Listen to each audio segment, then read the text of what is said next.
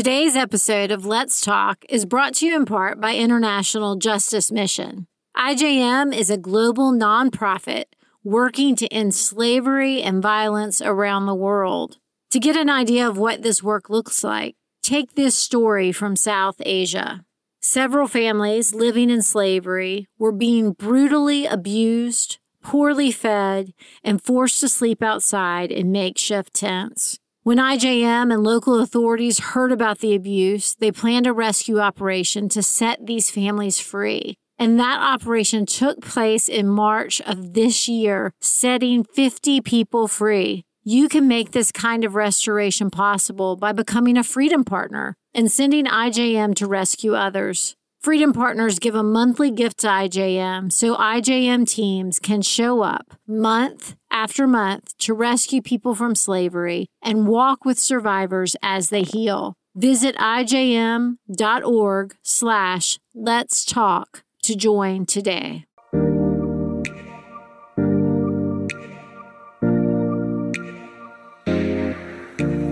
Hello and welcome to Let's Talk, a podcast from the Gospel Coalition Podcast Network, where we seek to apply biblical wisdom to everyday life.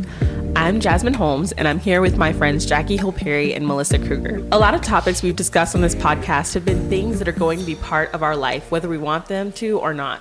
We all have to make decisions. We all face times of discontentment. Nobody wants to be hurt by other Christians in the church, but today's topic is one that we can avoid if we choose to. But if we do, we will lose out on a spiritual blessing. So let's talk about building and cultivating friendships with people who aren't just like yourself. I'm excited about this one because my best friend in the whole entire world is CJ. We're the same age, but I met her right after Philip and I got married, 6 months after we got married. And we have been through so much together. She came and brought me food when I was in labor with my firstborn.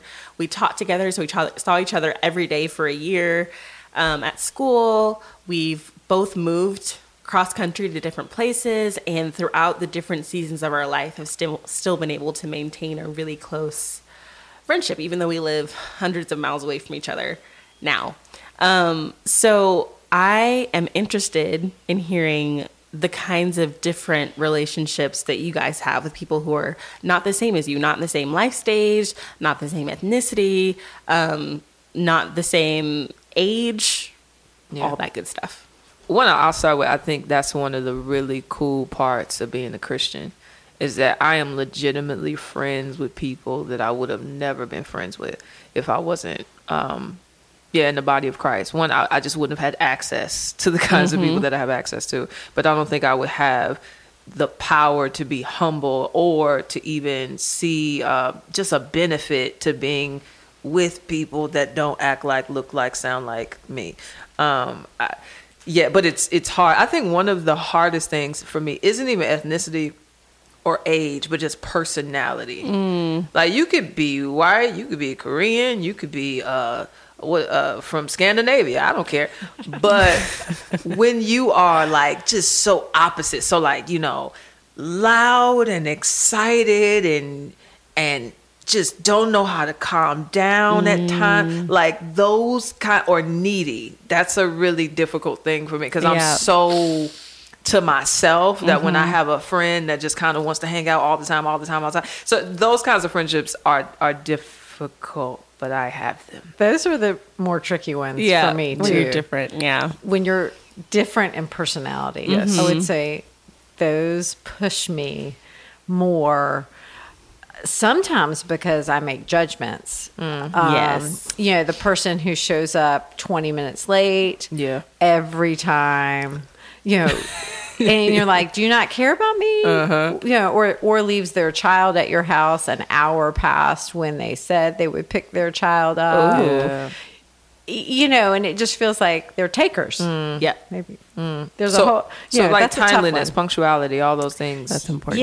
To you. Or, you know, just whatever ways you could be different. So it could be that person's looking at me and saying, why isn't she just more laid back about all this? Right. You know, and that person may not care that I leave my kid at their house an hour later. I need to try that more often. I should have tried that. You should probably send a text. Just, you know, just let them know. It's so like CJ's always late. Like, and she will not mind me saying it. she knows, I know, we all know. And so when I visited her in DC, and she was like, okay, we're going to go to this really cool, I think I may have mentioned once or twice that I kind of like houseplants. We're going to go to a plant nursery, and there's this whole event, like how to take care of whatever. And I was like, oh, I'm so excited. And she said, yeah, get off work at 5. It starts at 7. It's in Baltimore. And in my mind already, I was like, we're not going to that. It's not gonna happen. It's not gonna happen. That's like, 2 hours. It's not gonna happen. It's not gonna happen. You do 2 hours to get off work, come pick me up, go. No, it's not gonna happen. Yeah. But I was like, yeah, okay, let's do it. Woo! So I go to Starbucks and I get comfortable. I bring a book. That's smart. Yeah, because I just know that we're not this is not the plan that we're gonna have, and it's fine. And she really thinks that it's what we're gonna do. Like she's committed. But she got there at 35 minutes after it started.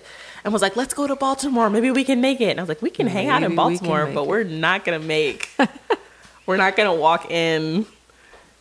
But it did take, it's taken us getting to know each other and getting used to each other and just kind of learning each other's rhythms. So I relate to the punctuality thing, definitely. When it comes to, I guess, your friendships with people that are different from you, I think you have the people who they think they are discerning or observing this personality type from afar. And so it's like, I don't even want to build a relationship with you. So are you that kind of person, or are you the person who, when you get into the relationship, you realize, oh, we are so opposite? Do you lean into that? Or do you just say, I don't think I want to be your friend in the same way that I thought I wanted to be your friend? I will normally be friends with almost anyone. Mm-hmm. I really do. I find people pretty interesting, just wherever, whatever they're like, wherever they are. And I feel like you said about Christians. When we have lived in, foreign countries or traveled, when I get in a church, I tell you, there is a DNA or whatever, spirit DNA of Christians, that the smile and the welcome, you're like, oh, you're my brother and sister. And I find that almost more proof of the Spirit's work than anything else, because I can go to a church in all these other continents and feel like I'm home. Yeah, it's fellowship. Yeah. Literally. Yeah. Yeah, it's just a shared commonality between you, even though we know nothing about each other. Yeah. The hard for me is when trust gets broken. Yeah. And not just once, but over and over, or you feel like that person interprets you wrongly. Yeah. That is hard. Gossips about you or says you're this way or that way. Those are where I get a little bit, I back off. Yeah. I think the sticky thing is when your trust is connected to expectations you have that really just align with your own personality. I am a very, consistency matters to me. Loyalty matters to me. And I think a lot of that might be personality, but also my upbringing. I think my dad was so inconsistent that to me that read as, you don't love me. My mother was super consistent, which reads as, you love me, you care for me. And so in friendships, when I spot a hint of inconsistency, it just throws me off. And so I have a friend who is that way. She will text you and say, hey, let's hang out on Thursday. Thursday comes, can't hang out. Or will text you, hey, I'm coming over at 6. Doesn't text or call because she forgot. So those kinds of things. But so I say that to say I've had to train myself to realize that she's not breaching my trust, because she does love me, she does care for me, she just doesn't know how to love me and care for me in the way that I expect. Does that make sense? No, that makes total sense. Yeah. That makes total sense. I go to therapy. Praise God. Every couple weeks. But I don't cry in therapy. I don't really I don't cry. So my therapist always be like, it's okay, you can cry. And I'm like, you would like that, wouldn't you? I'm not gonna do it's your power play with I'm like, your it's not gonna happen. Not gonna cry. I'm not gonna cry. So we were talking about a friend and a situation with a friend that was really hard for me. My friend is a huge words of encouragement person. I don't like words of encouragement very much. I don't, and it can come off kind of like, oh, I don't like them, keep giving them to me. But honestly, I just feel like people say nice things all the time that they don't mean, just to make conversation or fill empty space. And am assuming when people are encouraging that that's what they're doing. My friend is, Jasmine, I just love you so much. I just appreciate everything you do. You are the wind beneath my wings. Can she be my friend? I mean, she is like, I need a word of encouragement. She is effusive with that encouragement, but kind of similar to what you said, Jackie. Like, she's not able to do a lot of things when it's time to make plans. She's busy. When it's time to, get together, she has to cancel. Her husband has a really crazy work schedule, and so she doesn't get to see him that often. So when he's available, she like chucks the deuces at me and goes and hangs out with him, which I understand because she never gets to see him. Yeah. But I understand it like in my head, but in my heart, it can feel like, oh, like, okay, well, if you don't want to be friends, that's fine. But she's like, I love you, And so I was sitting in therapy and I was talking to my therapist about this, and I was like, yeah, let's really like get into this. And she was like, why don't you like words of encouragement? And I almost cried. I didn't cry because strong. Okay. We're working on that in therapy. We're working on that. We're working on it. It's either one. Maybe a little bit of both. We're going to get her to cry on the podcast. Yeah, just like burst into tears. But she was like, why don't you like words of encouragement? And I said, because talk is cheap and people say whatever. And I didn't know that about myself. My friend didn't know that about myself. But it really helped me to understand this thing about myself where I have been hurt by people in the past who say that they love me but don't actually. Right. And don't show up when they say they're going to show up, and don't show up in my life in those ways. And I did not even realize that my friend's difference of personality was so hard for me because of something that was going on inside of me. In fact, I didn't even realize that it was hard for me until I started talking to my therapist and learning more about myself. And it was really helpful to know that about myself, which brings me to, how does knowing yourself help you to have friendships with people who are different from you? That's a really good question, because I think one thing I typically do is say, well, this is how I would love them. Yeah. And so I'm really looking at the world through a very self-centered lens most of the time. And so it's actually been helpful. I do think personality tests are kind of helpful. And I remember one time years ago, my husband and I both had to take one for work. And I read his personality profile and I was like, there's a whole group of people like you. I've been trying to change you for years. Yeah, I didn't realize, it's who you, I mean, in some sense, this is the baseline of kind of where you work from. Not that people can't change and we can't grow, and that we should be able to tell a friend, hey, it hurt me when you said you were going to come and then you didn't. I mean, I think there's communication there, but it did help me to know it wasn't kind of purposefully trying to hurt me. Yes. And that's really different. Yeah. It doesn't mean they're a bad person or an unfaithful person or a... Yes. And so knowing myself, but also just knowing there really are these other personalities out there, that really helped me to just shift and say, oh, this isn't about me. Yeah, because I think the tension in building relationships with people that are different is that, I think to your point about us seeing things from a self-centered lens, is that we really do want people made in our image and not God's. And so because they are made in God's image and not ours, it means that they reflect him more than they're going to reflect me, which is complicated. So they can reflect him as being creative or whatever. The fact that you can look at them and see or know that there's a creator, but at the same time, it doesn't mean that they like the same music I like. Doesn't mean that they think the same way that I think. Doesn't mean that they structure that. And so I have to be much more gracious to the people that God has made like himself, even though they aren't like me. Yeah. That's unfair. That's huge. Because I wouldn't dare want anybody to have those kinds of expectations of me, because I'm like, I don't have the same parents as you. I didn't grow up in the same city as you. Right. I don't got the same trauma. We don't even, eat the same. I like black coffee. You over here eating tea. I don't. I mean, that's Jasmine. Okay, I felt that with milk in it. I just don't get it. Like what? I don't understand. You do milk in your tea? It's good. It doesn't make sense. It's like juice and milk. You're going to move to Charlotte. I want to. I know. We can have tea every Especially morning. if it's matcha. Oh my gosh. We'll invite you. I don't understand you people. But we're friends. Look at that. I know. Let's bring that back we're around. different. We're different, but we're friends. I've even learned that learning more about my friends and learning more about myself helps me to meet them where they are sometimes. So my friend who loves words of encouragement, she came over the other day. We're sitting on the couch together. She loves words of encouragement and she likes touch. Like she always sits really close. Oh, and I am like hard for me. I am a 10, I count hugs. So like if I'm hugging somebody, I'm like 1, 2, 3, like I did it. I did it. I'm good. I hugged you. And I will hug you. Like, people are like, are you a hugger? Are you not? I will hug you. It's going to be a 3-second hug. Yeah. That's just how it is. So my friend comes over and she's sitting next to me and I grabbed her hand and I was like, I have something to say to you. And she was like, okay. I couldn't look at her when I said it because it just felt too, like, it was too touchy. It was too much. But I was like, I have something to say to you. I really love you. I'm really glad that we're spending time together today.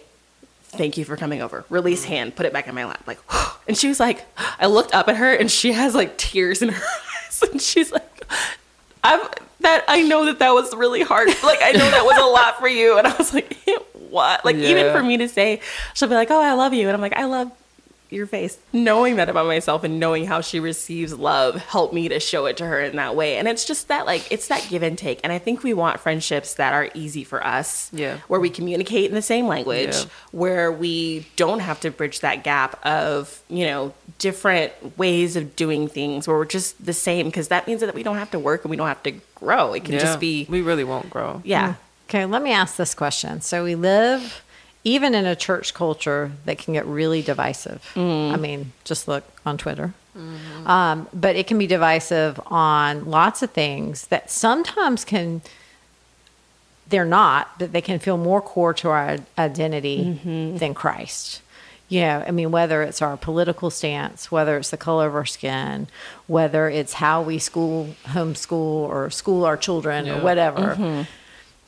Why do you think those things become these really divisive things in relationships? And how can we fight them with the fact that we're a family as Christians? Like, we should look different. I get why the world is all a mess with this, right? But often the church just looks just as messy as the world. Yeah. How can we, by the Spirit's power, live differently? Yeah. It seems like, well, I think we are naturally tribal. Because I think being tribal in that, like, I want to connect with people like me, think like me, look like me, respect what I respect, love what I love. That's a part of community, but I think it can be a perversion of community, And so it's like where it becomes exclusive. I think the way to press against it is to recognize that God wants to use a variety of means to grow you and help you see the world and help you see life. That's so good because I'm so limited. I had one experience growing up. And while it was, a suburban white girl experience. And me too. Suburban black, but all around the white girls. Yes. But my experience could be really different than my friend Betsy's experience. So it's really difficult. We want to sometimes categorize people as, oh, you're this, so you must be this way, without ever listening to their story and saying, what was your experience like? Because y'all's experiences were completely different. Yeah. And so someone could say, oh, I'm going to just look at the color of your skin and say you're this way. But that's not loving someone. No, it's not. Not at all. Yeah. I have a question for you. Like, because sometimes I think even, and I say this with all the kindness in my heart, but like, white people can look at black people and think that black people are a monolith. Like, they all think the same, like the same stuff. Oh, y'all both want to bring fried chicken to the cookout, that type of stuff. So like me and you are different, though we are ethnically the same. And so have you had even difficulties building relationships with black women? Yes. That are different from you? Yes. Because of how you were raised? Yes. Explain. So when I was growing up, I was raised, like, I was the only black girl in my class all the time. I always tell people, like, whenever you talk about, there's this thing that some of our white brothers and sisters in Christ do, or when they're talking to a black person, they'll say, oh yeah, I have a black friend. And my joke is like, yeah, that's me. Like, when they say that, they're talking about me. Yeah. And because of my upbringing and different cultural experiences that I had in my past, it's only been as an adult woman that I have actually had friendships with other black women. Most of my friendships growing up were with white people. So your life has kind of been building relationships with people unlike you. Yes. But kind of similar to you. Yes. Culturally. And it's so funny because it creates this kind of sense of like never really belonging anywhere, because I did grow up in white suburban culture, but Jackie, you and I both know that no matter how hard we try to assimilate, we're still Black at the end of the day. And so there was always this sense of, I'm different. Like my hair is different. My skin is different. Even I look at memes from memes and Black Twitter have been such a balm to me. It's so funny because people will talk about like their Thanksgiving growing up or the shows they watched on TV, or Black mama memes are my favorite thing in all of creation. And I'll be like, oh, somebody else, like, oh, we were having the same childhood. Like, even though I didn't know you and I couldn't talk to you because I was surrounded by Stephanie and Becky, who were lovely. Keisha was having the same childhood that I was having. And it's just been such a like, oh, so good. And my husband always laughs at me because I'll be talking about a new friend. I'll be excited. He'll be like, she's Black, isn't she? I'm like, okay, but this is not something that I've had. Yeah. So I am extra excited. And even my husband, meeting my husband, marrying my husband, I'm married to a Black man, which none of us thought was going to happen because of my surroundings. And it's just been such a sweet blessing. One of the only times in my life, because I did grow up in suburbia, I was majority culture. So I normally felt at ease in my situations. I didn't have many situations where I grew up feeling different. I mean, although we all feel different at some level. Right. I mean, I think that's core to who we are because you're different personality. Right. My brother was a boy, so I was different than him. I mean, I think at some level we all feel that. But when I really started to experience what it can feel like to feel different culturally, with the place you're living, is when I lived overseas. And I was in an English-speaking country, but the moment I would speak, people would say, "Where are you from?" Oh, well, they'd say it much. I was in the UK, so they said it much prettier than I said. And I felt for the first time like my accent was ugly. I mean, so you felt different and lesser. I think that's deep. Yeah, and so it's like, how do you? And so sometimes it made me act differently than I would in the States. I would, when I was at the grocery store, I wouldn't speak. I would just say. I mean, I just silently kind of would do my groceries or whatever because I just didn't want to have the conversation. Yeah. And so how can, whenever we're going into a new space, be it join a new church, join a new small group, how can that fear of being different actually keep us from relationship with others? Yeah. Or how do we even get over that? Yeah. Maybe how do we say, it's okay that I'm different. Yeah.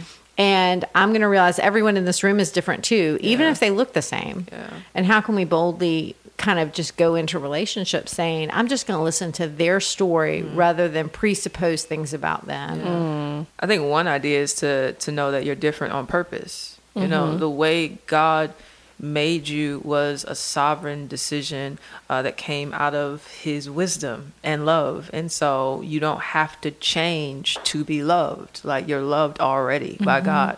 And so going into a new space then, I think, gives you the confidence and the security that you need. But also, I think about how in Genesis 1 and 2, I think how God created Adam and Eve. I think we sometimes look at complementarity only in relation to marriage, but even Adam and Eve was a creation of community. And so they were different yet alike. And so I think we're modeling that when we go into spaces where people are different from us, where we're able to actually benefit from their differences, but they also benefit from you. The things about you that actually make you strange and make you unique are just as necessary to them and beneficial to them as their differences and their uniqueness is to you. And so I think that would encourage me to know, no, I'm needed. Not in an arrogant way, but God has placed me here to help and serve people with my unique abilities and skills and personality types.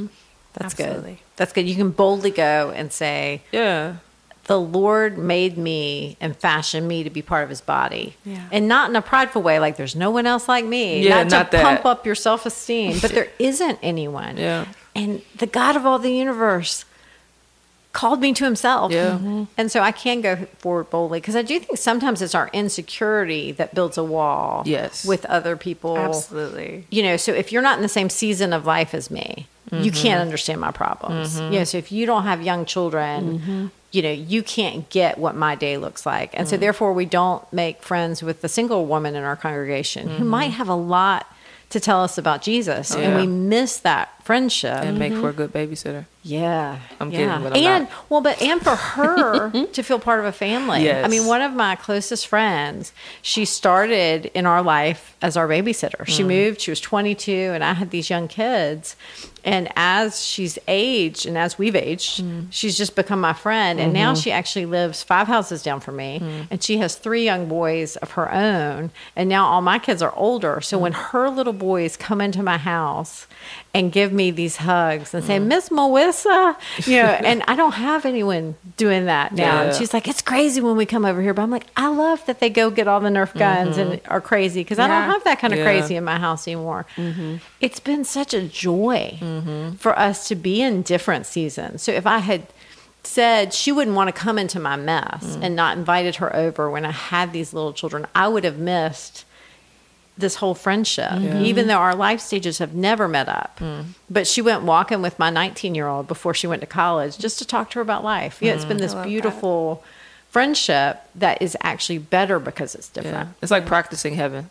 Yeah. You know, tribes, languages, tongues. Like, heaven will be full of people unlike us, but like us. Absolutely. I love what you said, too, about our insecurity. I think owning our insecurity is a big part of having relationships with people who are different than us. I know for my part, we talked a little bit about it in the Church Hurt episode, but I've had a lot of friendships that imploded. And so I often find myself, like, if I have a friend and she never texts me back, I just assume she doesn't want to talk to me, doesn't want to be my friend. And not in a way that's like, oh, woe is me, but just kind of like, okay, well, I'll just fade out of her life then. since she's busy. Or if I have a friend that can like never get together, I'm like, oh, that's probably a subliminal message. Like, she probably just don't want to hang out. So I'm just going to leave her alone. Like, that's just how I kind of like think through things. But I've realized that that's my way of protecting myself, and that's my way of not getting hurt, and it's my way of not having somebody else say, hey, Jasmine, like, you're an inconvenience, or I don't really like you, or I'm like, well, I'll just back off. So before you get a chance to say that to me, because you probably want to say it anyway. And I've had to own that that's my stuff. That's not my friend's fault for not texting me back right away. That's not my friend's fault for not being able to come over. That's me, and that's my hurt. And I can talk about it to that friend, but also I can take it to the Lord. I can talk about it to my therapist where I will not cry. I can talk about it to my, I can work through those things. And that's been a really helpful and empowering thing for me in having new relationships with people who are not like me, to just know that my tendency to run and my tendency to kind of like insulate myself from potential hurt is not of the Lord, and it needs to be addressed, has been really good for me. That's good. We're all 3 women here. And so one of the most different types of friendships we can have are friendships with men. So I want to ask, how have you continued, and is it okay to continue having friendships with men, as a married woman? But how has that changed your perspective? How has actually having friendships with men been good to have? Because I can normally get with a room of girlfriends and we see things from the same perspective a lot of times. But sometimes it's my male friends who push me in certain ways with how they say things and how they do things and even what they think. And I found it really good. But I just wonder, how do we do that? Because sometimes in the church, I think that's kind of a scary thing. Yeah, totally. Can we be friends? But in the scriptures, I do see this. Mothers and fathers and sisters and brothers and daughters and sons. Paul talked about one woman who is she has been like a mother to me. And you see these relationships that are like family. So I hope we can have that in the church. But how do we do that well? I don't have a lot of male friends. I have one in particular. I talked about Israel on the last episode. It was a tour that we went on with a lot of people, and one of the people was Johnny, who's several years younger than I am. It's so funny because Philip saw pictures and he was like, yeah, we weren't dating yet. He was like, I thought you were with that guy. I was like, that is my little brother. And he is every single time I'll post something on Instagram, he'll like comment something encouraging. He is always just the most uplifting, hilarious, love him person. And when I got married, I was kind of like, oh, can I still be friends with Johnny? Like, is that okay? And I'm so glad that I am. Like, I'm so glad that I didn't forfeit that relationship, because he's so encouraging, and it's been fun to watch him grow in the Lord, and to be able to speak into his life, have him speak into mine. It's definitely a little brother, big sister relationship. Yeah. I think growing up, like in high school in particular, I had more male friends than I had female. And even when I became a new Christian, I had more men friends, just because I guess I related to them more in some ways. I think now I still retain a lot of the older friendships I have, and then a lot of Preston's, my husband's friends, have become my friends if they're over the house. And so I think one thing I enjoy about my male friendships the most is that they just don't talk about the same stuff. Like sometimes I think having coffee with women, it's just, this is a generalization, but it's my experience. It's just always somehow comes back to kids and school and marriage. And it's just like, can we just talk about something else? Yep. And so I think men, just their approach to conversations is so different. And I really enjoy that. Yeah, I grew up with a brother, and so it was the most natural thing. His friends were always over, and that's what I was kind of used to. And it's funny when I think about my brother, because my brother and I were at the same church for years, and sometimes people didn't know we were siblings. And we'd be talking close because he's my brother. And sometimes I'd see people looking at us, and I was like, do they think we're inappropriate? He's my brother.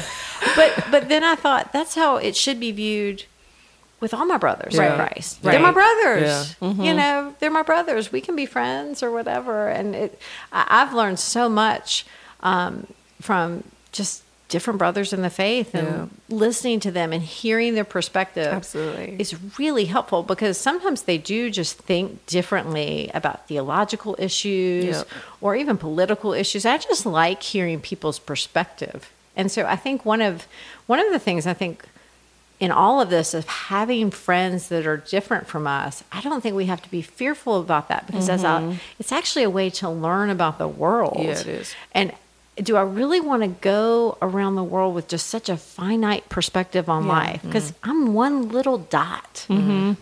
Whereas every time I meet someone, it expands what I understand about the world and about experiences in the world, and it actually can help us share the gospel better. Absolutely. To that point, what do you say to those who, how the Bible says, friendship with the world is enmity with God, and they read into that and say, I can't be friends with worldly people, or Psalms 1, blessed are those who walk not in the counsel of the wicked.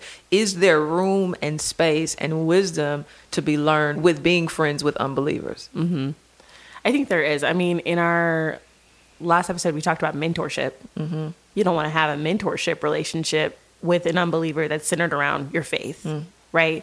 But what about if you're at work and you're a teacher, and there's a really good teacher who is not a believer but is really good at her job and can be a really good mentor to you? I can't think of anybody who would be like, oh, no, that's not going to work. No, she can't. She's going to lead me astray. Yeah, she can't teach you how to teach. There is this thing called common grace that I love so much. And there are friendships and relationships with people that I think can be beneficial regardless of their religious beliefs, and also gospel opportunities that can come from those friendships. My only caveat would be just making sure that when you're in those relationships, you remember who you are and focus less on who they are and what they're doing, and more on, are you being who you're supposed to be in that relationship? Yeah, because I think of that Psalm 1, it says, the counsel of the wicked. Do you think we have to be careful about whose advice we're taking, especially in spiritual things? So if that, teacher friend or whatever starts saying, I know your marriage is hard. I mean, he seems grumpy. You should just get out of it. And you be you, and you do your life. Then you have to start saying, am I going to this person because they're telling me what I want to hear? And am I taking their counsel because it says good? So I think the friendship of the world is almost that worldly systems. And we want to look just like the world. We want to be like the world. Whereas we do need people reminding us of the truth of the gospel. And I think about not being yoked with an unbeliever. That means like, we're put under the same yoke, going the same direction. My life should look different than an unbeliever, but that doesn't mean I don't want to have non-Christian friends. I want to be engaged with them, hearing their stories, so that I can try to find ways to share the gospel with them. Yeah, and being friends with non-Christians has literally helped me be a better minister. just because, I remember when I realized all of my friends are following Christians on Twitter. They're reading the same Christian books. They're listening to the same Christian music. And so I'm not even equipping myself to know or understand other worldviews so that I can then speak that or speak into that with the gospel. And so I think being friends with non-Christians, they'll say, so one of my friends, for example, she's a lesbian.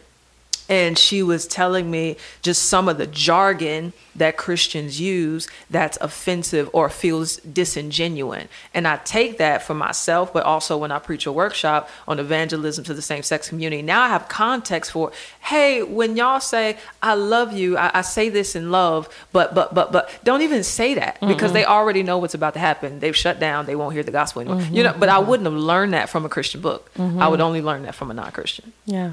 Well, that's been a really great conversation about friendships, relationships. There's so much more that could be said.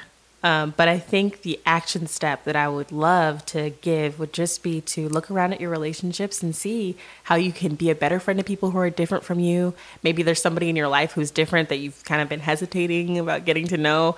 Can I name some differences? Yes.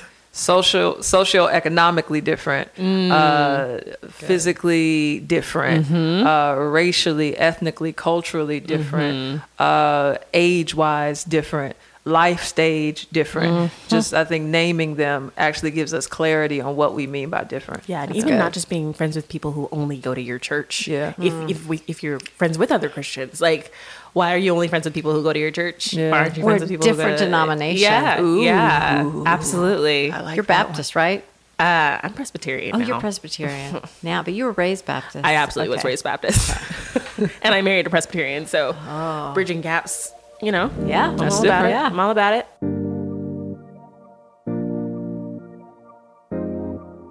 Okay, so I think now is a good time to wind down and talk about our favorite things. So this week, I want to know, what's your favorite book that shaped you spiritually? I have two. Okay. One is a biography. So I feel like they're very different. A biography speaks to me about somebody's life, and it's almost like a mentor by watching their life, and it's A Chance to Die. It's a story about Amy Carmichael, who's a missionary in India. And I can't tell you how much her words, she wrote poems and different things. Those words come back to me so much. It was written by Elizabeth Elliot. But just the example of a woman who was a single woman, she was in a completely different season of life than I ever was. But I learned so much from her faithful obedience to the Lord, and just seeing that lived out over decades in a foreign country. The other one is Knowing God by J.I. Packer. Every word he writes just felt packed with meaning about knowing God and why. I think for years I went to the Bible wanting to know myself. And he really gave me a vision to go into the Bible and want to know God. That's and that would change everything. That's huge. Yeah, I think by far my entire Christian life and ministry has been shaped by Desiring God by John Piper. Just because I discovered, even though it took me some years to read the book and actually understand it, but I think in the early stages of my Christian walk, I just didn't have a grasp on the beauty of God. Like, I heard about God and his hatred of sin and stuff like that, but to know that he was a beautiful God, and therefore to pursue him was to pursue beauty and joy and love and all of that. And it's literally shaped how I see the commandments. Yeah. It's shaped how I've seen the promises of God. And it's fueled how I communicate sermons even. Like, I always try to make God beautiful in my writing and in my teaching, because I think I learned that from Piper. Yeah, so I love that. He is really good at that. Yeah. Mine, I have two as well. The first one is also a biography, The Hiding Place by Corrie ten Boom. Just throughout my life, I've read it over and over and over again and related to her so much. Actually, I thought that I wasn't going to get married because she was never married. I thought, like, there's all these things about her life. I was like, yeah, I know, like me and Corrie, like we're like this. But just her life is encouraging because when she was in the darkest places, she was not afraid to admit her doubt and to allow the Holy Spirit to convict her through the life mostly of her sister, Betsy. And Betsy is kind of the Christian that we all want to be.